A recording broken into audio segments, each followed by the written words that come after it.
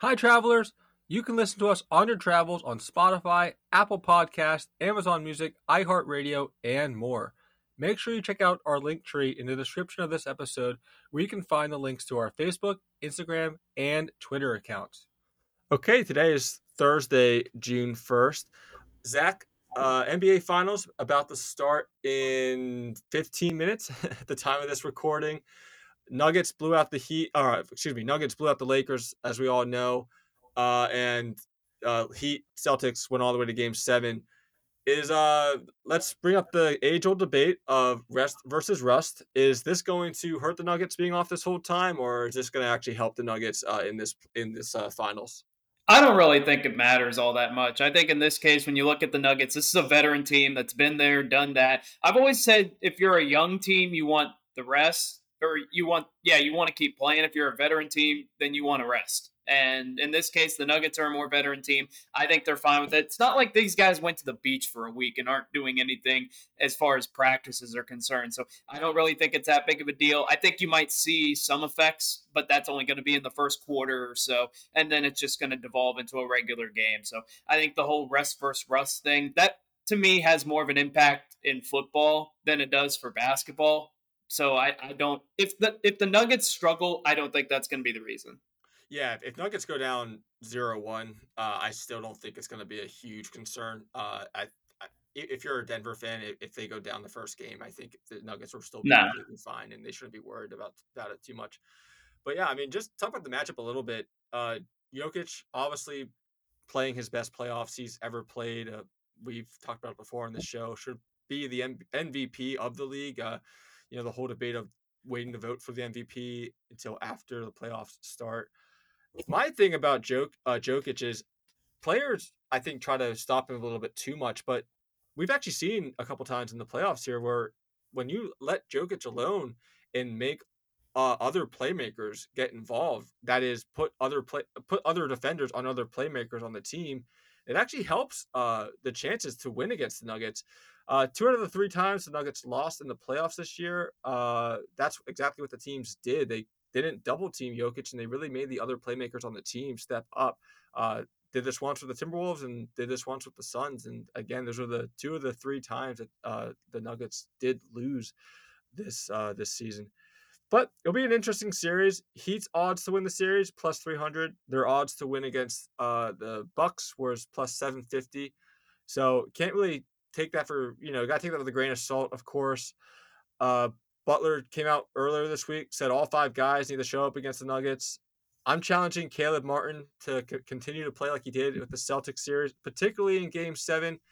They really will need all 5 guys to play well against the Nuggets for them to have a chance. But it's also, Tyler Hero, potential to come back in these finals. Duncan Robinson has to, keep making every shot that he throws up. Kyle Lowry has to be the guard on the second unit that's going to control the pace of play and kind of go back to his Raptor days when he won the championship with them. But yeah, I think that Heat definitely have a chance. Jamal Murray has to keep playing amazingly as well. But if they can, put a stop to all the contributing playmakers around Jokic, and really slow down the pace of play, that really hurts the Nuggets a lot. I think it's going to really come back to haunt them, and I think Heat definitely have a chance to win this series and Heat culture move on there. So Let's what's talk our about. predictions? We Uh, get that I out. Yeah, I'm actually gonna go. It's definitely gonna go to 7. I just think Heat are gonna be so hard to they're gonna be so hard to close on as they've shown. But I am gonna pick the Nuggets in 7. I'm gonna pick the Nuggets in 7 at home. They're gonna win it at home. How about I'm you? going. I'm going Nuggets in 5. I actually think this is a Really? bad matchup for the Heat, and the biggest reason why is Bam Adebayo. He's been terrible this postseason. Now you're asking him to guard Jokic. Now you've got a more rested team, a deeper team, and they've got 2 superstars. The Heat have Jimmy Butler and a bunch of cast-offs outside of Caleb Martin, who's really gotten hot these last couple of games or so. If he continues that, then all bets are off. But you've got Jokic and you've got Jamal Murray. You've got 2 of the 3 best players on the floor. I think the Nuggets are deeper. They have the home court advantage. They're more rested. I think this is a 5-game series. I think the Nuggets win. What do you think about Tyler Hero? Do you think he'll come back? And if he does, do you think he'll even be, a contributor? I think he'll come back. I'm not sure how much of a contributor he's going to be. Like, I don't think he's a huge upgrade from a guy like Duncan Robinson or Max Strus. These guys that have been shooting the ball all that well. If we're asking Tyler Hero to come in and score 25 to 30 points, I just don't see that happening. So I think he'll be back. I think he'll make an impact. I just don't see it being a substantial impact. Yeah, like I said, Duncan Robinson, it's one of those things where he can't continue to keep playing like he's been playing, so his luck has to run out eventually. I feel like at some point, Kyle Lowry is not like he used to be on the Raptors. Caleb Martin, he had one good game, a good series, I guess, in general against the Celtics, but really just not known as that player in general. Um, yeah, I just think that the knock on them this whole playoffs has been that they're just not deep, but they're just very scrappy. And I just don't know if Scrappy is going to be good enough against the Nuggets, and I think their luck is going to end up running out. But Scrappy does get you to game 7, and that's why I'm thinking it actually will go to 7, but Nuggets eventually will win at home in 7. Let's talk about the legacy, though, between Butler and Jokic. Many ways to phrase this, but just kind of go on that. Like, who has the most to lose and or win with a finals victory? I don't think either one of them really have much to lose. But if you're looking at Jokic, like if he wins this series, I think he's already going to be a top 25, maybe even a top 20 player of all time because he's already won 2 MVPs. All-time. Yeah, I don't think it's that far fetched. I mean, you got multiple MVPs. How many guys have multiple MVPs, especially back to back?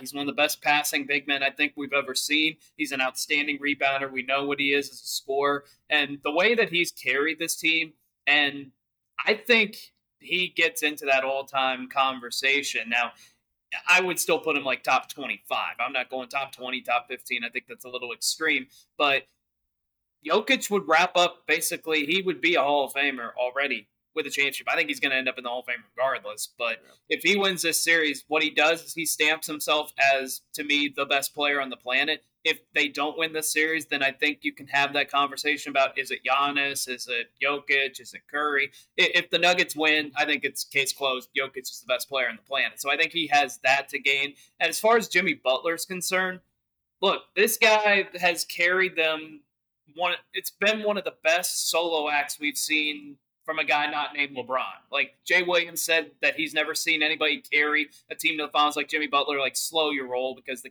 LeBron carried the '07 and the 2018 Cavs that had no business getting out of the first round. So, but that's a different conversation for another time. But Jimmy Butler now has 2 signature postseason runs in 2020 and now this year where he's carried not so great teams to the NBA Finals. And, the first time in the finals, he was tremendous. If he has another strong series where he's scoring 30, 40 points a game, we start to talk about Jimmy Butler as, a top 10 player in the game now. Like, where I see him as playoff Jimmy is one of the 3 or 4 best players in the league. Regular season Jimmy is like a top 15 good player, but nobody would call him a superstar kind of guy. So I think Jokic could stamp best player on the planet if the Nuggets win. If the Heat are able to come back, that that would completely change the way we look at Jimmy Butler to drag an 8 seed to an NBA championship to do something that nobody's ever done. He gets it. He gets thrown in that conversation. He wouldn't be the best player on the planet, but he at least would have to be part of the conversation. Yeah, going off that, I actually think Butler has way more elevation to gain from winning than Yeah, Jokic does. Like you said, people only care about if you win or not, win the finals or not. Yeah, he plays amazing in the playoffs. He played amazing this playoffs, but you know, 2, 3, 4, 5 years from now, people are going to remember if he actually won the finals or not. I think he has a lot more to gain this finals by winning. Let's talk about though if anyone has something to lose if they lose the finals. I mean, I think Jokic actually would have a lot more to lose if they lose in the finals because Nuggets are just such a better team. We already talked about alluded to how if Jimmy loses, maybe not as bad. They're an 8 seed. Surprising that they even made it this far. I mean, let's not forget that they almost didn't even make the playoffs. I know they struggled in the play-in tournament even, and people are even amazed that they won the first. People are amazed they won the first round, of course, against the yeah. Bucks. But Right. Jokic, I think if he loses, it's actually going to hurt him a little bit, don't you? It depends on how he plays. If he has a great series and they lose, then no, I don't really think it is. I think it'd be more of a missed opportunity versus, oh, now his legacy or is not all that great because he didn't win a championship. Now he's going to be around for a few more years. I think this Nuggets team is constructed to be really good for the next 3 or 4 years. So I think this could be the difference between whether they have a potential dynasty on their hands versus just merely being a good team that might be able to win a title in the next 4 or 5 years or so. But I don't think this is going to do anything to his legacy. I think legacy talk, as far as losing in the finals, I think is overrated. Like the nuance and the way people talk about it, it's better to lose in the first round than it is in the finals, which is insane to me. But no, I think it would be more of a missed opportunity versus a legacy killer. So I don't think Jokic would lose a ton. I still think we would look at him as one of the best players on the planet, maybe the best player on the planet, a guy that has won 2 of the last 3 MVPs and probably should have won the last 3. So, but that's the thing. Like, when is he going to win a championship? Well, I was This gonna one. Yeah, you alluded to it. I was gonna actually ask you about that. So, if Yeah. they win the finals, do you think that people, talent will flock to Denver like they never really have done before? But do you think winning the finals will help build that dynasty by building their name up? It could. I don't think it's going to attract the superstars because I don't think this team is built to attract a whole lot more superstars. Jokic signed long term. Murray's, I think, signed for a good while. So it's not going to be like you're not going to get somebody of Kevin Durant's stature going there. Like it's not going to be when he went to Golden State. I think it's going to be more veteran guys that are kind of ring chasing or those good shooters or good rebounders, guys that know their role, might be more willing to go out there. So I think that's probably what it leans more to, rather than veteran guy that wants to make some money. Just usually ends up going to a place like Miami because it's Miami, or go to the Lakers because you got beaches and you got warm weather. Maybe those guys take a look at Denver as a secondary look, but I don't see another superstar going out there. It's also Denver too, which people it definitely matters. I know people kind of laugh about that. The location doesn't really matter, but it definitely matters. If Yeah, it not does. many people want to go to Denver. I mean, it's not close to a shore. It's not close to the coast. You can't, take an hour train up to or an hour drive, whatever, up to New York City. You can't go to the beaches. It definitely matters, and that's also another big reason why a big star might not go to Denver because they have so many other options they can go to. I want to get the Celtics and their collapse, but shortly before coming on, had some bit of a breaking news. More Ja Morant news coming out. Apparently, his off-court issues. Interesting though is that Adam Silver won't even say what it is, given that the as we're talking, tip-off is basically happening right now on the finals. He doesn't want to take any heat, or he doesn't want to take any lack of better words, heat from the finals. And what do you think about this, Zach? Is it kind of interesting that he doesn't even want to tell the fans what John Morant does, and does that kind of just speak on how bad this could potentially be? Yeah, this isn't just a minor thing. This isn't like, oh, we've uncovered a lot of good things that completely clear him. No, something's going on. We just don't know what it is. But the thing that kills me is Adam Silver says, oh, we could have made a decision now, but we made the decision it would be unfair to these players and these teams to announce that decision in the middle of the series because we don't want to overshadow it. Well, guess what?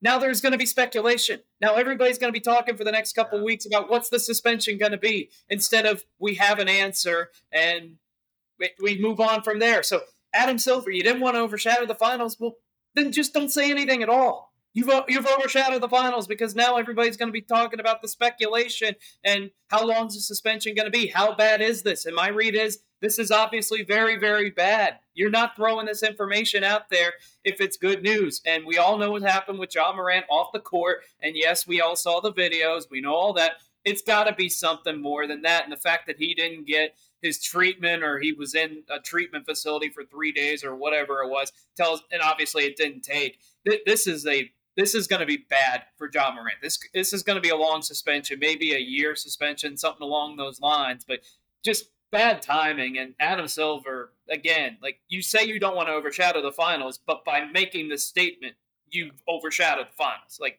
you got to think. Like I don't know where the PR guy is or where the common sense guy is, but he should have gotten a hold of Adam Silver before he said that. But this is very bad for Ja Morant moving forward.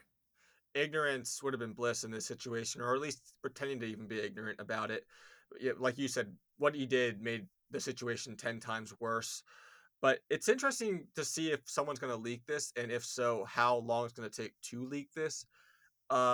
He can't be the only one that knows about this.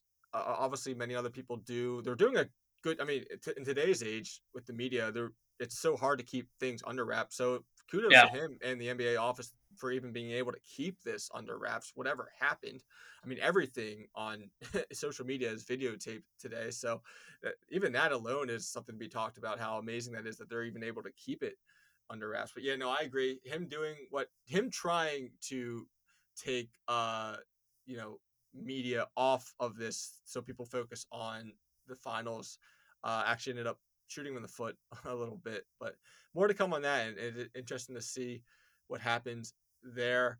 But yeah, last bit of NBA news: Celtics thought we were going to do it. I really thought the Celtics were going to win game 7, but then had an epic collapse in game 7. And we all know Jason Tatum had issues. He was hurt. Um, but really, it was just Miami does not like the zone, or excuse me, Celtics do not like the zone at all. And it really showed. Miami was so good with zone defense. Didn't had someone on Celtics constantly. They were in their face, especially on the 3-point line the entire game. Celtics could not get a good look off. People say you live and die by the three, but this really wasn't the case for the Celtics. They weren't making threes because the defense was just so good. Uh, I mean, like I said, just their ability to switch between pick and rolls and picks and just in general was just so good. Um, Miami with the zone defense and their aggressiveness made the Celtics dribble more. Uh, that's obviously not good, especially for Jaylen Brown. Still can't dribble in the league, which is surprising. Needs to fix that up big time, as we all know. But let's talk about Brown a little bit more. He had to show up when Tatum got hurt, and he really just didn't. 8 for 23 shooting, worst game of his playoff career. He had 8 turnovers. Like I said, still can't really dribble the ball despite the how much it's needed for the team, really. Especially, and then we saw this when Tatum went down. What's your general thoughts? Did Brown kind of let the team down by not showing up? And would they have won if Tatum didn't get hurt? What are your thoughts on that, Zach? I don't know if they would have won if Tatum didn't get hurt because you look at the Celtics and Charles Barkley said it best. This team talents their way to victory. Like they don't really do a whole lot of great schemes. They don't like to play a zone. They just strictly play man to man, and it doesn't seem like they really run any semblance of offense other than Jason Tatum or Jaylen Brown get open, play ISO, and try to get open. And they shot 42 threes in game 7. That's way too many threes unless you're the Golden State Warriors and you got the best shooting backcourt of all time. The Celtics, they look like a team that just was playing street ball. And we've seen that throughout the entire postseason. This is a team that went 5-6 at home in the playoffs. That's inexcusable. And as far as Jaylen Brown and Jason Tatum are concerned, Jason Tatum really did not play well in the playoffs up until he had that game 7, the 51-point game. You remember if they lost game 6 against the Sixers, he was awful that entire game until the last 3 or 4 minutes, and he hit a couple of big shots to put away the Sixers. But he did not have a great postseason overall. And Jaylen Brown, when you have as many turnovers as you made baskets, you got a problem. And what did they say coming out of that game? We wanted to force Jaylen Brown to go left. Well, that's going to be on every scouting report throughout the entire league is now that Jaylen Brown doesn't like to go left and that he can't do it. And that's when he turns the ball over. And I mean, I thought for sure after the way they won game 6, Derek White with the tip in, how does a team lose a game like that, go on the road, and have enough emotional energy to win game 7? And the Celtics just flat out laid an egg. I don't understand it. I know Jason Tatum got hurt, but we've seen guys play through injury before. Jaylen Brown didn't do anything. Half the team looked scared. The only person that looked like they were wanting to shoot was Derek White. He didn't look like the moment was too big for him. And Joe Mazzulla keeps his job, and I don't have a problem with that. But he needs to be under the microscope going into next year because what does Joe Mazzulla do to make the Celtics better? I really can't think of it. The team is really talented, but there's a lot of coaches that can win with talent. So I think the Celtics, their bad mistakes, losing home games, playing as sloppy as they have throughout the postseason, it finally caught up to them.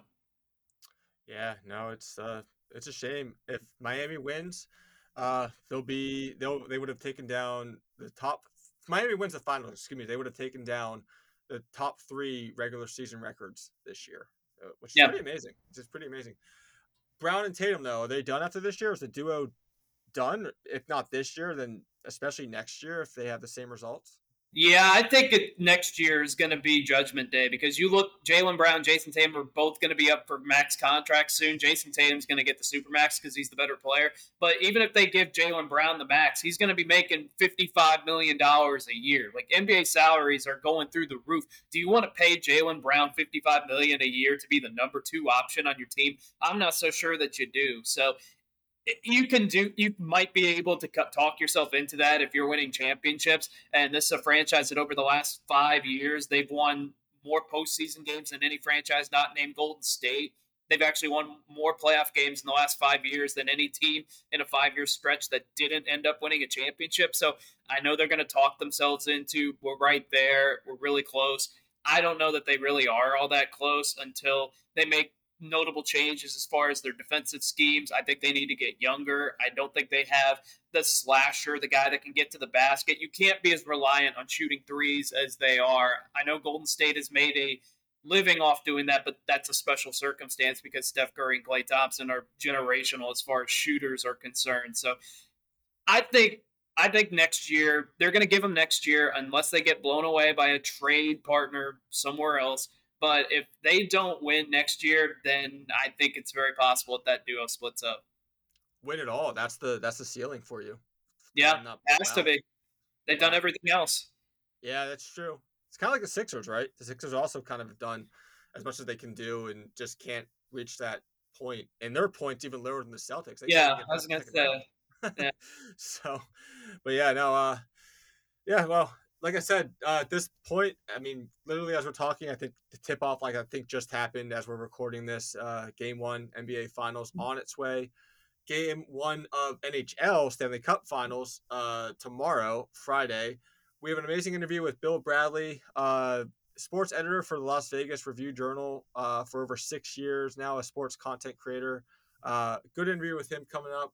Gives us a great preview into the Panthers and Golden Knights matchup we have coming up next, beginning tomorrow into the next couple weeks. So we'll leave that with him. But stick around for that interview. Great interview. Good insight into the Golden Knights and just Las Vegas sports in general. I want to leave with just some NHL news, or excuse me, NFL news. DeAndre Hopkins finally released by the Cardinals. They did it 3 days before. I don't really know the logistics, but if they waited 3 more days, it would have been a much higher cap hit for the Cardinals, and that's why they released him when they did. Where do you think? Do you have any inclination on where he might go, Zach, next year? Who's that? DeAndre Hopkins. Oh, Hopkins. Yeah, yeah. I think there's a couple of teams that are interesting possibilities. Obviously, I think the Patriots come to mind because they've always signed older veteran receivers. And what do New England need more than anything? They need a good wide receiver. Their skill position guys over the last 3 or 4 years, probably among the worst in the league. And you got to get somebody to help out Mac Jones. I think the Cowboys, anytime that a wide receiver comes up, Dallas's name is going to be brought into it, and it should because outside of CeeDee Lamb, who do you really trust? Michael Gallup's injured half the time. Noah Brown's decent, but he's probably a number 3 receiver at best. I don't really love that receiver room, especially with Dalton Schultz leaving this offseason. The Giants should be in that mix because the Giants badly need wide receivers. DeAndre Hopkins, I think, has a game that translates well as he gets older because he's not as reliant on his explosiveness. He's a great route runner, has spectacular hands. I think he's going to be effective for another 4 or 5 years. I think any team that's a contender should be up there. I think the Eagles will be in the mix as well. Going to the NFC, he's already professed how much he likes playing with Jalen Hurts or would like playing with Jalen Hurts. Name a contending team, and you're probably going to have some interest with DeAndre Hopkins. So, my guess is I'm gonna go out on a limb, and I'm gonna say he ends up with the Cowboys. Just kind of throwing that out there, but there's about 10, 12 teams that I think have serious interest, and you know I know people have talked about Houston, Carolina. I don't see it. I think DeAndre wants to go to a situation where he actually has an elite quarterback and where he has a chance to win. Any chance he joins Beckham in Baltimore? I could see it. I mean, the Ravens have spent all offseason trying to actually get some wide receivers. They went and got Zay Flowers in the draft. They obviously got Odell Beckham. Yeah, if you're Baltimore, you should be at the front of the line to get DeAndre Hopkins. I think he and Lamar would be great together, and I think that would be a really good situation. Like again, if you're a contender, you should be in on DeAndre Hopkins. If you're not stacked at wide receiver, maybe like the Bengals. I think they might be the one contenders not really in the Hopkins mix because they're already set at that position. So yeah, Baltimore should be near the front of the line for DeAndre Hopkins. I think, if I'm not mistaken, at the time we're recording this, I think the Bills and the Ravens are the betting favorites to land DeAndre Hopkins. Now, Yeah. where does Vegas get that number? I don't. Who knows? But I am actually going to mention two teams you didn't mention yourself as possibilities. I think Miami could be a good landing spot for DeAndre Hopkins. I know he's not the quickest guy anymore. He never really has been known to be the fastest guy. You kind of mentioned it yourself, known more for his intellect and just route running, and loves to be in the middle of the field. Great compliment to Waddle and Hill that are going to be very fast on the outside, where he's going to have a lot of single coverage in the middle of the field. And we all know Tua loves throwing in the middle of the field. So I think he could actually be a really good addition to Miami's offense. And I think I could see him really going there too as kind of a dark horse in all this. And then, of course, we know another name I'll throw out there is the Lions. Lions could use him as well. I know Lions are definitely trying to build more of a younger team, but the Lions just had Jameson Williams suspended for his betting mishaps in the offseason like a month or two ago. They let go of TJ Hawkinson as well in tight end position. So they definitely could use somebody in the middle of the field. And like I said, I think Hopkins really is comfortable in the middle of the field. It could definitely contribute to the Lions offense as well. But I still think, in my opinion, I think the best fit would be Miami, just for what I said. Just how good of a compliment he could be to Waddle and Hill next season. But yeah, so and without further ado, we'll go to Bill Bradley. We'll go to the Las Vegas area, talk to Bill Bradley. Great interview with him. Stanley Cup Finals coming up tomorrow. Gives us a great preview into that, what to watch for, what to not watch for, and just overall we have a good conversation about Las Vegas sports. So without that, here is Bill Bradley. Okay, we now welcome on Bill Bradley, former sports editor for the Las Vegas Review Journal and now a sports content consultant. Bill, no matter what, this year the Stanley Cup playoffs will have a new champion, a first-time champion that for the Stanley Cup. Why is it going to be the Golden Knights? I know you're very familiar with them. You covered them for the whole time they've been in existence. I know when you were at the Journal, you were with them when they were the first 6 years of their existence in Las Vegas, the Golden Knights. Very familiar with them, and I know you have reasons as to why they are going to win the Stanley Cup this year as we head into Friday. And why is that going to happen, Bill? Well, I mean, if people want to play the line from the owner, he predicted this would be the year they win the cup. When the team was announced, he said they'd win it in 6 years. The only problem was they almost won it in their first year too. So, but I think the actual reasons why is they've done a hell of a job of building a team. They've which in the NHL, I don't care what anybody says in terms of they had the expansion draft given to them 6 years in. They only 6 of those players are still left, and they've utilized draft picks, players, everything to try in their own to try and get better over, and they've turned that into trades for Peter Angelo, Stone, Eichel. All those have been acquired by assets they had from way back with the in the expansion draft and what they did during their first season. And the amazing thing is they went to the finals in their first season. This year, they'll win it because what's led to that from that point is they have the deepest team in the NHL, and they roll out 4 full lines. They roll out maybe the best defense in the league. And the fact, I think this is the most telling thing about the defense. The fact is they have their 5th line goalie in there. Their fifth line goalie, and the fact is their defense hasn't missed a beat. They still average, I think, less than 2 goals a game right now going into the finals in this playoffs.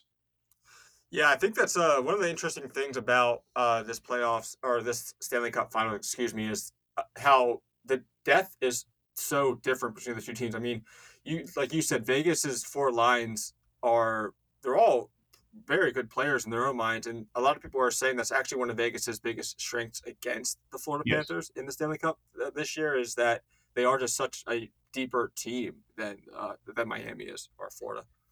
Well, I think even in the last game where they against Dallas, they were able to score. Their fourth line scored 2 goals, and then you look what's going on with their defense. The fact is, you have um, you have Peter Angelo and Alec Martinez. Their two biggest veterans are their first line of defense, and then you roll out after that Nick Hague. You have other players who maybe have come up through the through the team, through the system.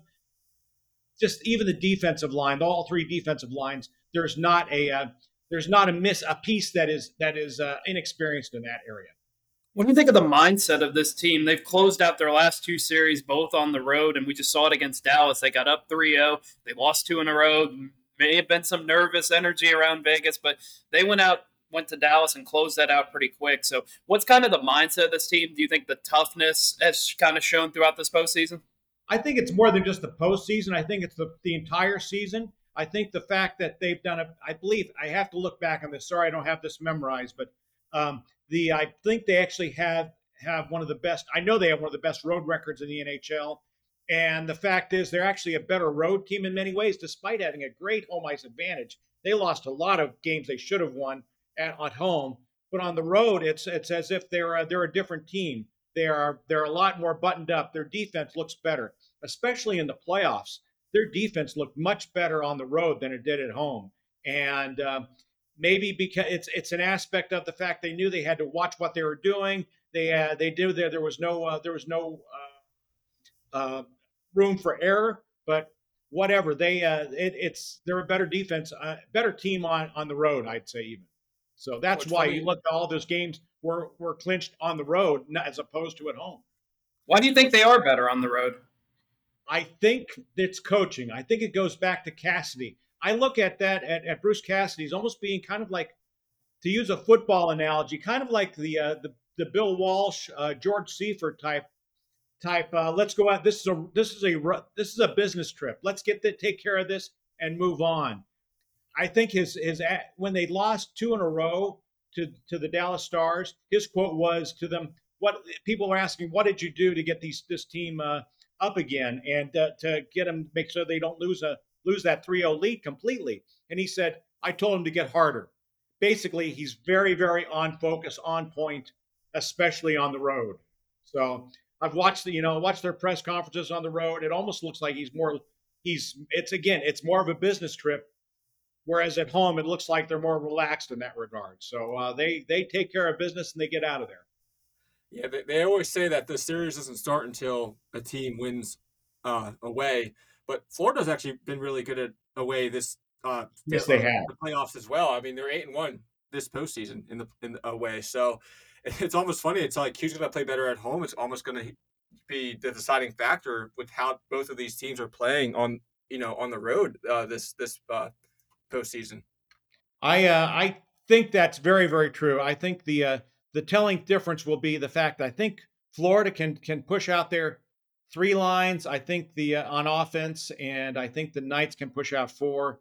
Again, the biggest thing might be that's where the goaltending comes to show. I mean, yes, you're looking at Aiden Hill. He used to be a backup for the Coyotes, and something's going right for him. He's looking great, but it's also the defense being there. Whereas I don't think the defense for the Panthers may be as good, but the goalie himself is better, Bobrovsky. So I think there's a big difference there. Uh, One has better defense and not so good a goalie. One has a better goalie and not so good as defense. Let's talk about Aiden Hill. Has he been the biggest? Well, not even the biggest, but the most pleasant surprise so far I think especially this he. postseason? I think he's the most pleasant surprise because he wasn't a surprise really until the playoffs. He was a group of. I mean, the fact is, the season started with Leonard, Robin Leonard as the goalie. Well, then he was out even before the season started. Then they leaned on Logan Thompson to start the season. He started the All Star game. I mean, he was on track to be Rookie of the Year. Hurt his knee, then came back and hurt it again. Uh, Leonard Brossois, he was up for it. He took charge of the job, and he looked really good until he got hurt during the playoffs. They even had Jamie Quick, who they acquired at the trade deadline, and he pulled out some really good games. I mean, it was amazing. He looked like he was in his heyday with the Kings. However, he also looked really, really bad at times, and games that you'd think he would have. Some home games, in fact, the games you would think he would look a lot better on, but no, he. There's a reason why Aiden Hill is starting during the playoffs when there's a proven playoff goalie on the bench as his backup.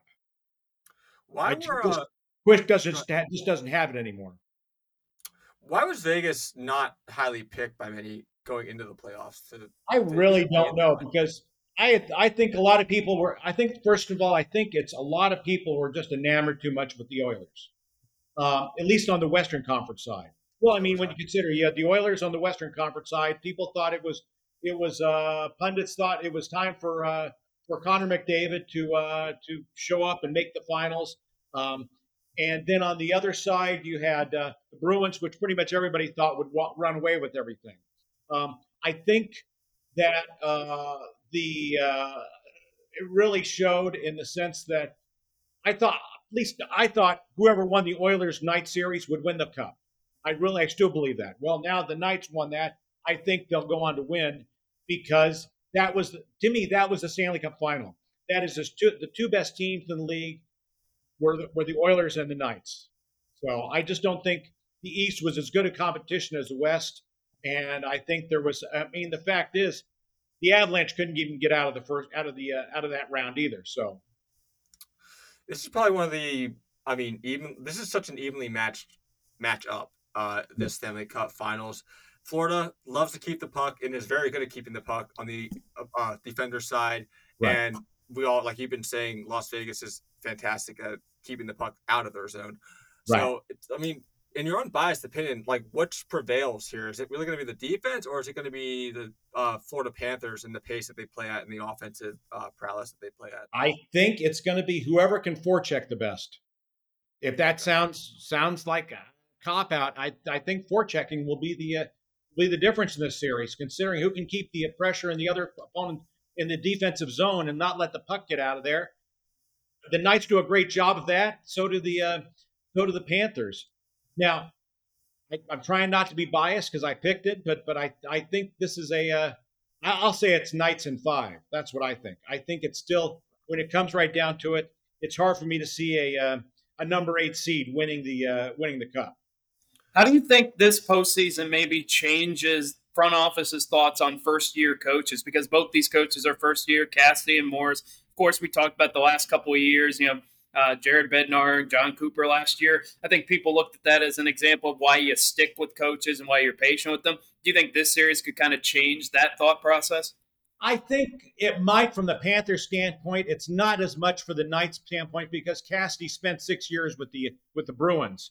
But I think from the Panthers, I think you could make the argument the Panthers could have stuck with Andrew Brunette, who's now the Predators coach. So who took him to the President's Cup last year. So I think there's a lot to be said, at least for the past couple of years, about trying giving a chance to a first year coach. But you got to remember, we're dealing with the NHL, who will fire a coach on a moment's notice. I mean, the Knights have only been around for 6 years. And they've gone through 3 coaches. If this was the NBA, if this was the NFL, you would see coaches at least having some stability. Heck, you would thought Gerard Gallant with the Knights. You would think after going to the finals in his first season, he would have had five years. If you're in the Super Bowl, you get pretty much a pass for 4 or 5 years in the NFL. In the NHL, getting you to the finals doesn't give you a pass. It gets you even more pressure, expectation. So where are you going to win it next year? So So if there's a weakness with this Vegas team, it appears to be like penalty killing. They're only killing them 63% of the time, which is 14 out of the 16 postseason teams. Like, how are they going to be able to mask that? Or is that something that's going to come back to bite them if they lose a series? Is that going to be the reason why? I think the penalty killing is a little skewed in the sense that they played the best in the second round. They played the best penalty power play team in the NHL, and then against Dallas, they played one of the better ones. I mean, the fact is, the when you had McDavid and Draisaitl with the Oilers, you were pretty much guaranteed you get a penalty, they're gonna score a power play goal. So that skewed anything else. Take that factor out, they're not that bad a power play team. That said, that would be their one weakness, and I think I saw a little bit of it later in the series with Dallas. The fact is, the key for the Knights is not to make penalties. I mean, they actually have talked about that. That's the one narrative. They can avoid the penalty box, they can win. You look back at their games that they won, there maybe have been one or two penalties. I mean, I was amazed how it's smart that the coach actually saw that and said, don't take dumb penalties, and players follow through with it. It's one of those things you can say it all you want, but unless the players do it, it doesn't work. Both teams have only trailed in the playoffs once so far. And it was Right. early on in the playoffs too, if I'm not mistaken. I know Vegas particularly has only been down. The only time they were down the whole playoffs was one nothing to one not 1-0 Winnipeg, when Winnipeg was up Right. by one first game of Which a lot of the people were playoffs. surprised at that too. So Yeah, well, but I'm going to ask you though, does this kind of take any emphasis off of winning that first game? Because we all know the Panthers are coming back from a 10-game hiatus. A lot of people are saying that might actually hurt them. It's going to kill right. their momentum that they built this whole playoffs. If Vegas if Vegas wins this first game, given how both teams are so in tuned to being ahead in these playoffs, is that really going to make that much of a difference, or is it going to be just kind of let's see and play how all this works out? It's the old question of rest versus rust. And the fact is, I think whatever happened in the previous couple series, I think you throw that out completely. Sorry to say, I know that's a lame answer, but the fact is, you don't want to lose any games in the finals, because if you lose one game, you're putting yourself behind the eight ball. You're not gonna. It's gonna be too hard to catch up. Whereas in the semifinals, the mentality changes. In even in the first round, okay, we can still catch up. There's more of a desperation when you get to the finals. Every game is important. I know in the playoffs, every game is important in the playoffs, but it becomes heightened in the finals. I mean, the fact is, to lose one game and go down 1-0, can that aspect of desperation can come in really quick. I remember during the finals in 2018, one play the Knights won the first game against the Capitals, and then the Capitals stormed four more. And you can say that maybe it was maybe they lost the second game when Alex Tuck had a wide open net, and he could have put it away and given them a lead, and they could have hung on for it. However, that's how thin the margin is in the finals. I mean, the fact is, you look at that and you say, okay, if they're up 2-0 in in the finals going into Washington, it's a lot more competitive series, but it actually felt like you lost one game and then you're playing catch up the rest of the way, even if especially when you lose the home ice advantage. Tell me what Vegas is like as a sports city, because I know a lot of warm weather like Miami, Los Angeles, they get a bad rap, and somewhat deservedly so, because their fans don't always show up. But it seems like Vegas fans, they're big time behind the Knights. We know that they're pretty much behind the Raiders completely. Like, what's the sense of the Vegas fan? Is it like the New York or Boston fan as far as the rapidness, or is it somewhere kind of in the middle of that versus the more warm weather cities that are more laissez-faire? We are a town, I'd say, of it's kind of an amalgamation of different types of fans. I mean, there are a lot of New Yorkers here. There are a lot of West Coasters here. A lot of people from California. That all mixes, and I think first of all, let me say, the Raiders. If you go to a Raiders game, you find out very quickly that and there's not all Raiders fans. In fact, most of the time, estimate it's about 50% the other team, and they Mm-hmm. don't mind that. They sell the tickets there, so that makes them happy. Mm-hmm. However, a Knights game, it's going to be 85 to 90% the Knights. We're a tourist town. So no matter what, you're not going to get away from the fact that somebody's going to sell their tickets or somebody's going to sell their seasons. I mean, if I can sell one ticket for $2,000 to pay for next year's season tickets, I don't blame people for doing it. That said, the attitude of the Las Vegas fan is they really love the Knights for one reason. I believe for the main reason is the fact they were started here. It's not like the Raiders, they moved here. It's not like the possible A's who are maybe moving here. The fact is they like to they use the hashtag VegasBorn in terms of their on their Twitter page. But the point is, people have a real affinity for them. They really bonded with the city because their first game was 3 days after or 4 days after the October 1 shootings in 2017. And so the day after, the Knights players were at blood banks giving out orange juice, food, and everything. People waiting in line there. They were helping out wherever they could around the city. So that bonded the team to the fans very quickly. And then they won their first game. Then they came back 2 nights later, and they already they did a ceremony where they put up the names of every one of the victims in the October 1 shooting.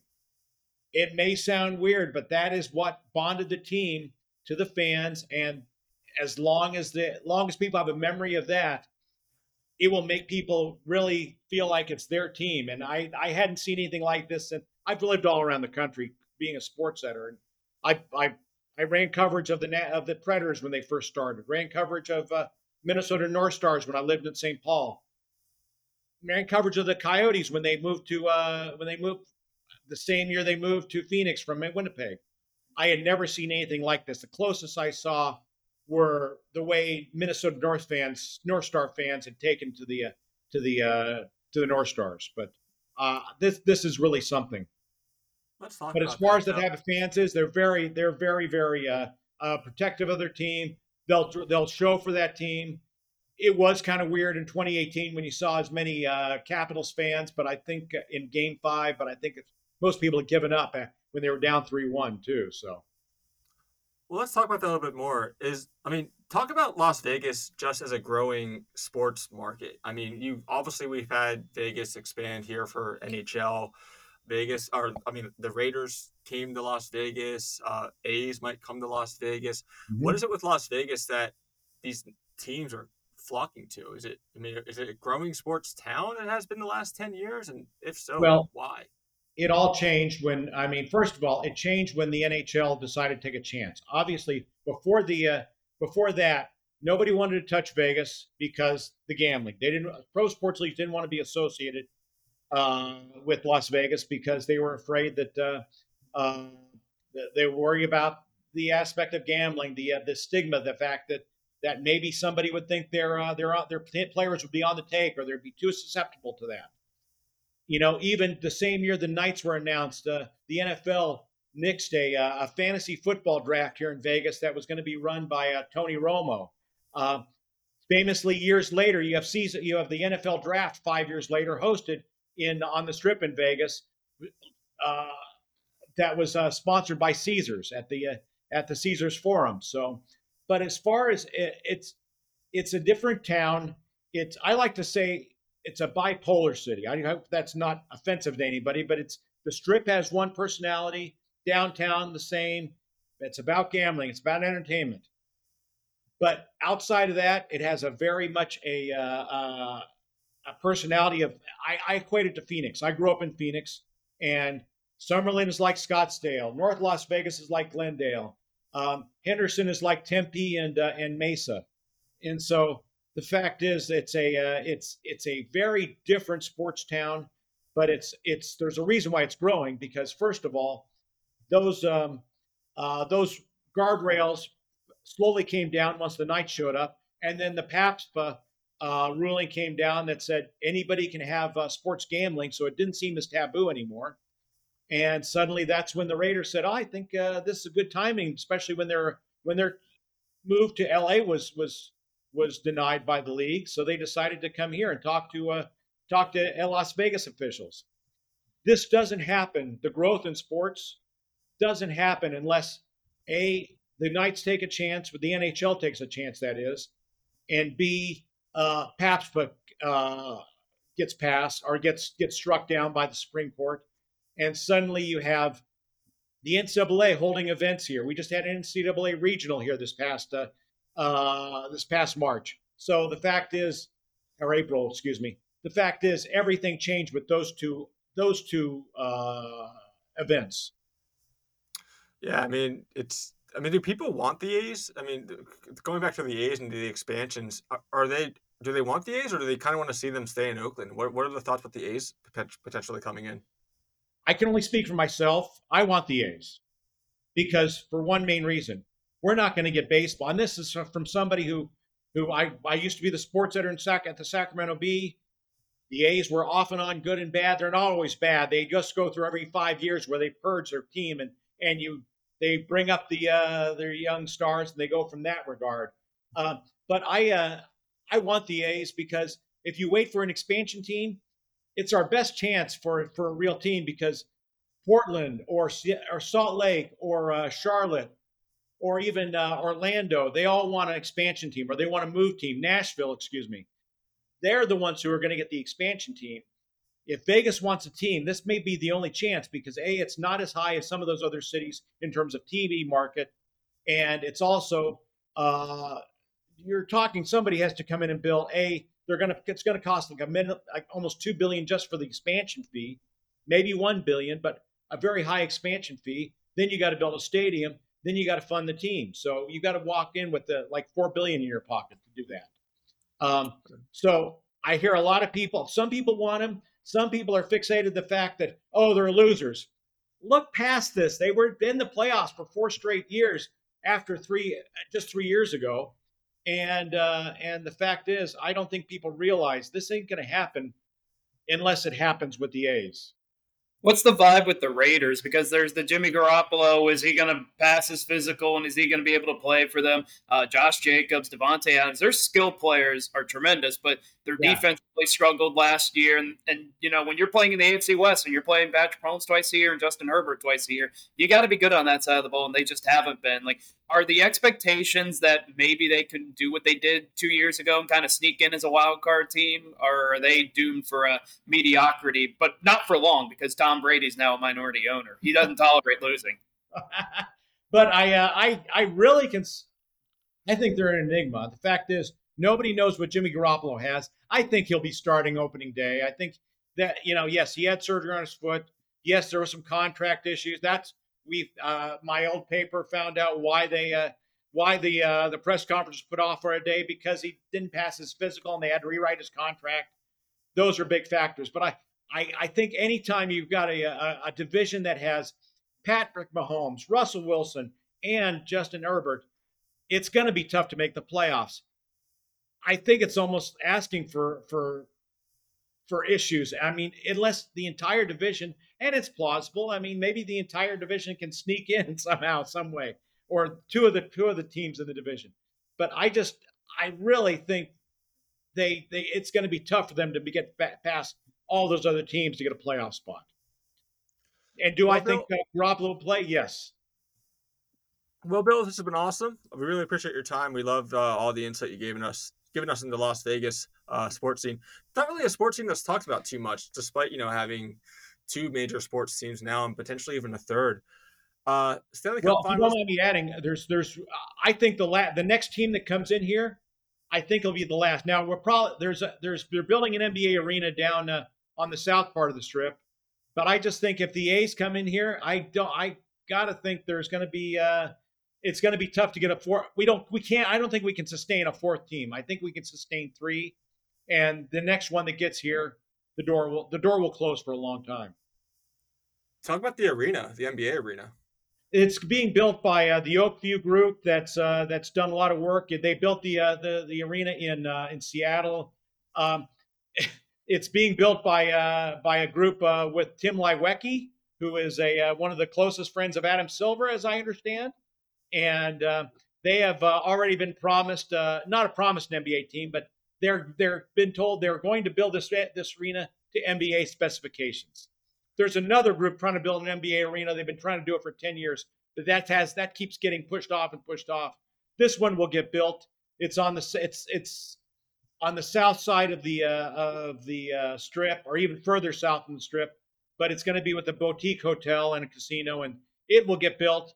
And it's going to be everything I've seen. It's going to be similar to Climate Pledge Arena in Seattle, and it's going to be nice. Again, if baseball gets in here, it's going to be tough, I think, for resources for an NBA team to get their feet back in there. So again, since the NBA hasn't even announced expansion plans yet. Well, that was my question. What is the point of that arena? I mean, it's for NCAA things, or I mean, it It's can't be only for for summer one league. thing, for NBA. It's they want it. It's if they want to play the "if you build it, we will come" or "they will come" game. So Yeah, I never heard of a build a stadium to lure an expansion franchise. It's just an interesting you have thing. to remember too, we have like 5 or 6 arenas that are used on a regular basis in this market. I mean, MGM Grand Garden, Mandalay Bay, which WNBA Aces use all the time. There's the Orleans, which houses 3 different conference tournaments during the NCAA tournament, the NCAA conference tournaments in March, and obviously T-Mobile Arena. And I'm leaving one out, excuse me, but we have arenas everywhere in this city, especially Yeah. on the strip. Well, that was my question. I mean, was it for other events, or is it truly for an expansion team? And it sounds like it's for the latter, which is really surprising. I mean, The it's one down on the south part of the strip. I mean, the other venues, they're going to be filled with they're already filled with shows and with concerts and such. But the one on the south end of the strip is going to be but done by the Oakview Group. That is going to be for an NBA team. They say they were very specific about it. well, Bill, this has been awesome. Stanley Cup Finals begin on Friday tomorrow. My X factor for Vegas, I think Vegas, it's going to be really tight. I think it's going to go to at least 7. I really don't even know who's going to win, to be completely honest. But what I will say for Vegas, my X factor for them is just their defense, how good it is, and how deep they are compared to Mm-hmm. Florida. I think it's going to really tire Florida out and frustrate them, frankly. What is Out of all the things we talked about so far, what is the one X factor for Vegas that people should be looking out for when they watch the Stanley Cup Finals next week? Aiden Hill. I think they will be surprised how good they are. I think how they will be. They'll be also be surprised how good the Vegas forechecking is. I mean, that was how this 2 coaches ago this team was built on forechecking, and it's very very good. And then the defense. I mean, the fact is, when you start with Peter Angelo, then you go to and Alec Martinez on the first line, and it doesn't let up on the next couple lines for defense. It's pretty darn good. Well, Bill, it's been awesome. Bill Bradley, like I said, prior sports editor for the Las Vegas Review Journal and a current sports content consultant. We'll definitely have you on again. This has been awesome, Bill, and we're excited to have you on shortly. Okay. More than happy to. All right. Till next time. Thanks, Thanks. Bill. Okay, let's finish the show with off the map and long hauls of the week. Zach, who is your off the map of the week? My off the map of the week, I'm actually going outside the sports world. I'm going with Al Pacino. How about an 83-year-old man expecting another child with a 29-year-old? Like, first of all, you're 83 years old and you can get a 29-year-old. Congratulations, man. I hope to have that kind of success in about 50 some odd years or so. But look, 83-year-olds should not be having kids for obvious reasons. Because at best case scenario, when that kid graduates high school, Al Pacino is going to be dead. So, I mean, it's worth somewhat celebrating the fact that he's 83 and getting a 29-year-old, but no. Men that age should not be having kids. There needs to be an age limit on a lot of things. There needs to be an age limit on who can be president. There needs to be an age limit on who has kids. And there's probably an age limit on who can drive. Things like that. But that's my off the map this week. Yeah, good for him. Definitely has the money to have a kid. No doubt. Kid might not remember him by the time he dies, but hey, we'll we'll see. We'll see what happens. Good, like I said though, good for him. Must be nice to have that money and be that successful. No kidding. I'm gonna stay a little bit tongue in cheek as well, but keep it in the sports world. No one's really talking about how the Heat have a player called Nikola Jovic. Yeah. Jovic. think it's a little bit funny. I didn't even know that until I looked up their roster earlier. Doesn't play obviously a whole lot. Doesn't play nearly as much as Jokic, as you can imagine. I think what Jokic played 20 games for the Heat this year. Jokic, Something almost like that. all of them, 84 points per game. Jokic has like 5 when he plays, and we all know Jokic is a premier scorer. So, but hey, that's a little fun thing. It'll be fun if they have the 0.1% chance of guarding each other in the finals. If Jokic even sees the floor, we'll see. But I think it's will definitely be a hard on the announcers to keep up if they actually do end up guarding each other. Like I said, small chance, but still pretty funny of a coincidence that no one's really talking about. And How he's about long? 19 years old, so if the Heat were to actually win the series, he can't drink champagne. Yeah, very true. Yeah, yeah. One of the few players on the Heat that can't, I guess, drink champagne. If not the only, maybe. I know definitely a somewhat Yeah. older of a team. Long haul of the week, Zach. Who was your long haul of the week? Long haul of the week, Pat Riley. He's been involved in 25% of the NBA finals that have ever been played. When you talk about how many times he won as a player, I believe it was 3 times. As a coach with the Dynasty Lakers in the 80s. They made the finals all but I think 2 years in the 80s, which is just insane to think about. And then what he's done as an executive, winning a championship in 06. He was actually the head coach of the Miami Heat, took over for Stan Van Gundy mid-season in 06. Obviously, we know what he's been as an exec, getting LeBron, getting Dwayne Wade, getting Chris Bosh, having the 2 championships, been to multiple finals since. And the fact that this franchise has now gone to 2 NBA finals without Dwayne Wade, without LeBron. Jimmy Butler is a star, borderline superstar kind of guy. But the fact that Eric Spoelstra and Pat Riley have taken this team to the finals without a top 5 player at worst, I think shows a lot. And, Pat Riley, he might be the NBA's version of Forrest Gump. Forrest Gump wasn't around for everything that ever happened in human history. Pat Riley, he was there when Texas Western beat Kentucky in the national title game in '66 when they started 5 black players and was the first team to ever do that. He was there for the 33-game winning streak in 1972. He was there for Magic and Kareem. He was there for the Knicks going against Michael Jordan with all those epic battles. And he was there for the decision. Like every major thing that's ever happened in NBA history, Pat Riley has been involved in almost all of them. I'm gonna go to golf for my long haul of the week. A lot of backlash on Michael Block this week. Went on a podcast basically saying he would be as good as Rory McIlroy if he could drive as far as Rory could. Um, we all know Michael Block, amazing story. A couple weekends ago with the PGA Championships, um, you know, finished I think 15th overall. Was a PGA Pro. A lot of people surprised he even finished as high as he did. But yeah, came on a podcast, said he would be good as Rory McIlroy if he could drive as far as he could. Basically said, hey, my iron game, approach game, putting game is all better than Rory is, and if I could drive as far as he could, I'd be as good as Rory is. Like I said, getting a lot of backlash on what he said. I'm okay with it. The guy's been appearing on Good Morning America, competed in the Colonial this past weekend. He's going to play in the Charles Schwab Invitational this upcoming weekend, I believe it is. Will be at the RBC Canadian Open. He's going to be at the PGA Championships next year at Valhalla. He needs confidence, and him saying a couple things like that to gain up his confidence so he can play in front of millions of people and not make a fool of himself. If that's what he needs to do it, then I'm all for it, and I'm okay with him pumping himself up a little bit when he goes on podcasts and other media outlets. So good for him. Keep it up. If that's what it takes for you to compete at the high level, I'm all for it. And keep on doing it. All right, good show, Zach. We'll finish it off with our predictions of the week. Obviously, big events, 2 finals championships going on, Stanley Cup and the NBA Finals. What are your predictions? Are they based on that, or are they completely something completely different?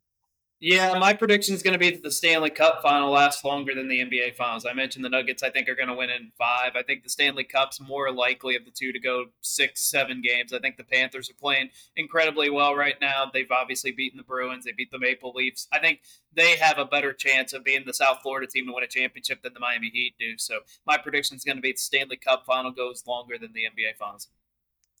I'm going to go with both Miami teams will steal a game at home. And by this time next week, we'll have 2 series that are 2-1. I think it's by this time next week, it'll be 3-2 by next Friday. I think it's going to be 3-2 Miami is what I believe it should be on the schedule here, and it'll be 2-1 Miami for hockey. So both Miami teams in basketball and hockey will be up by one game.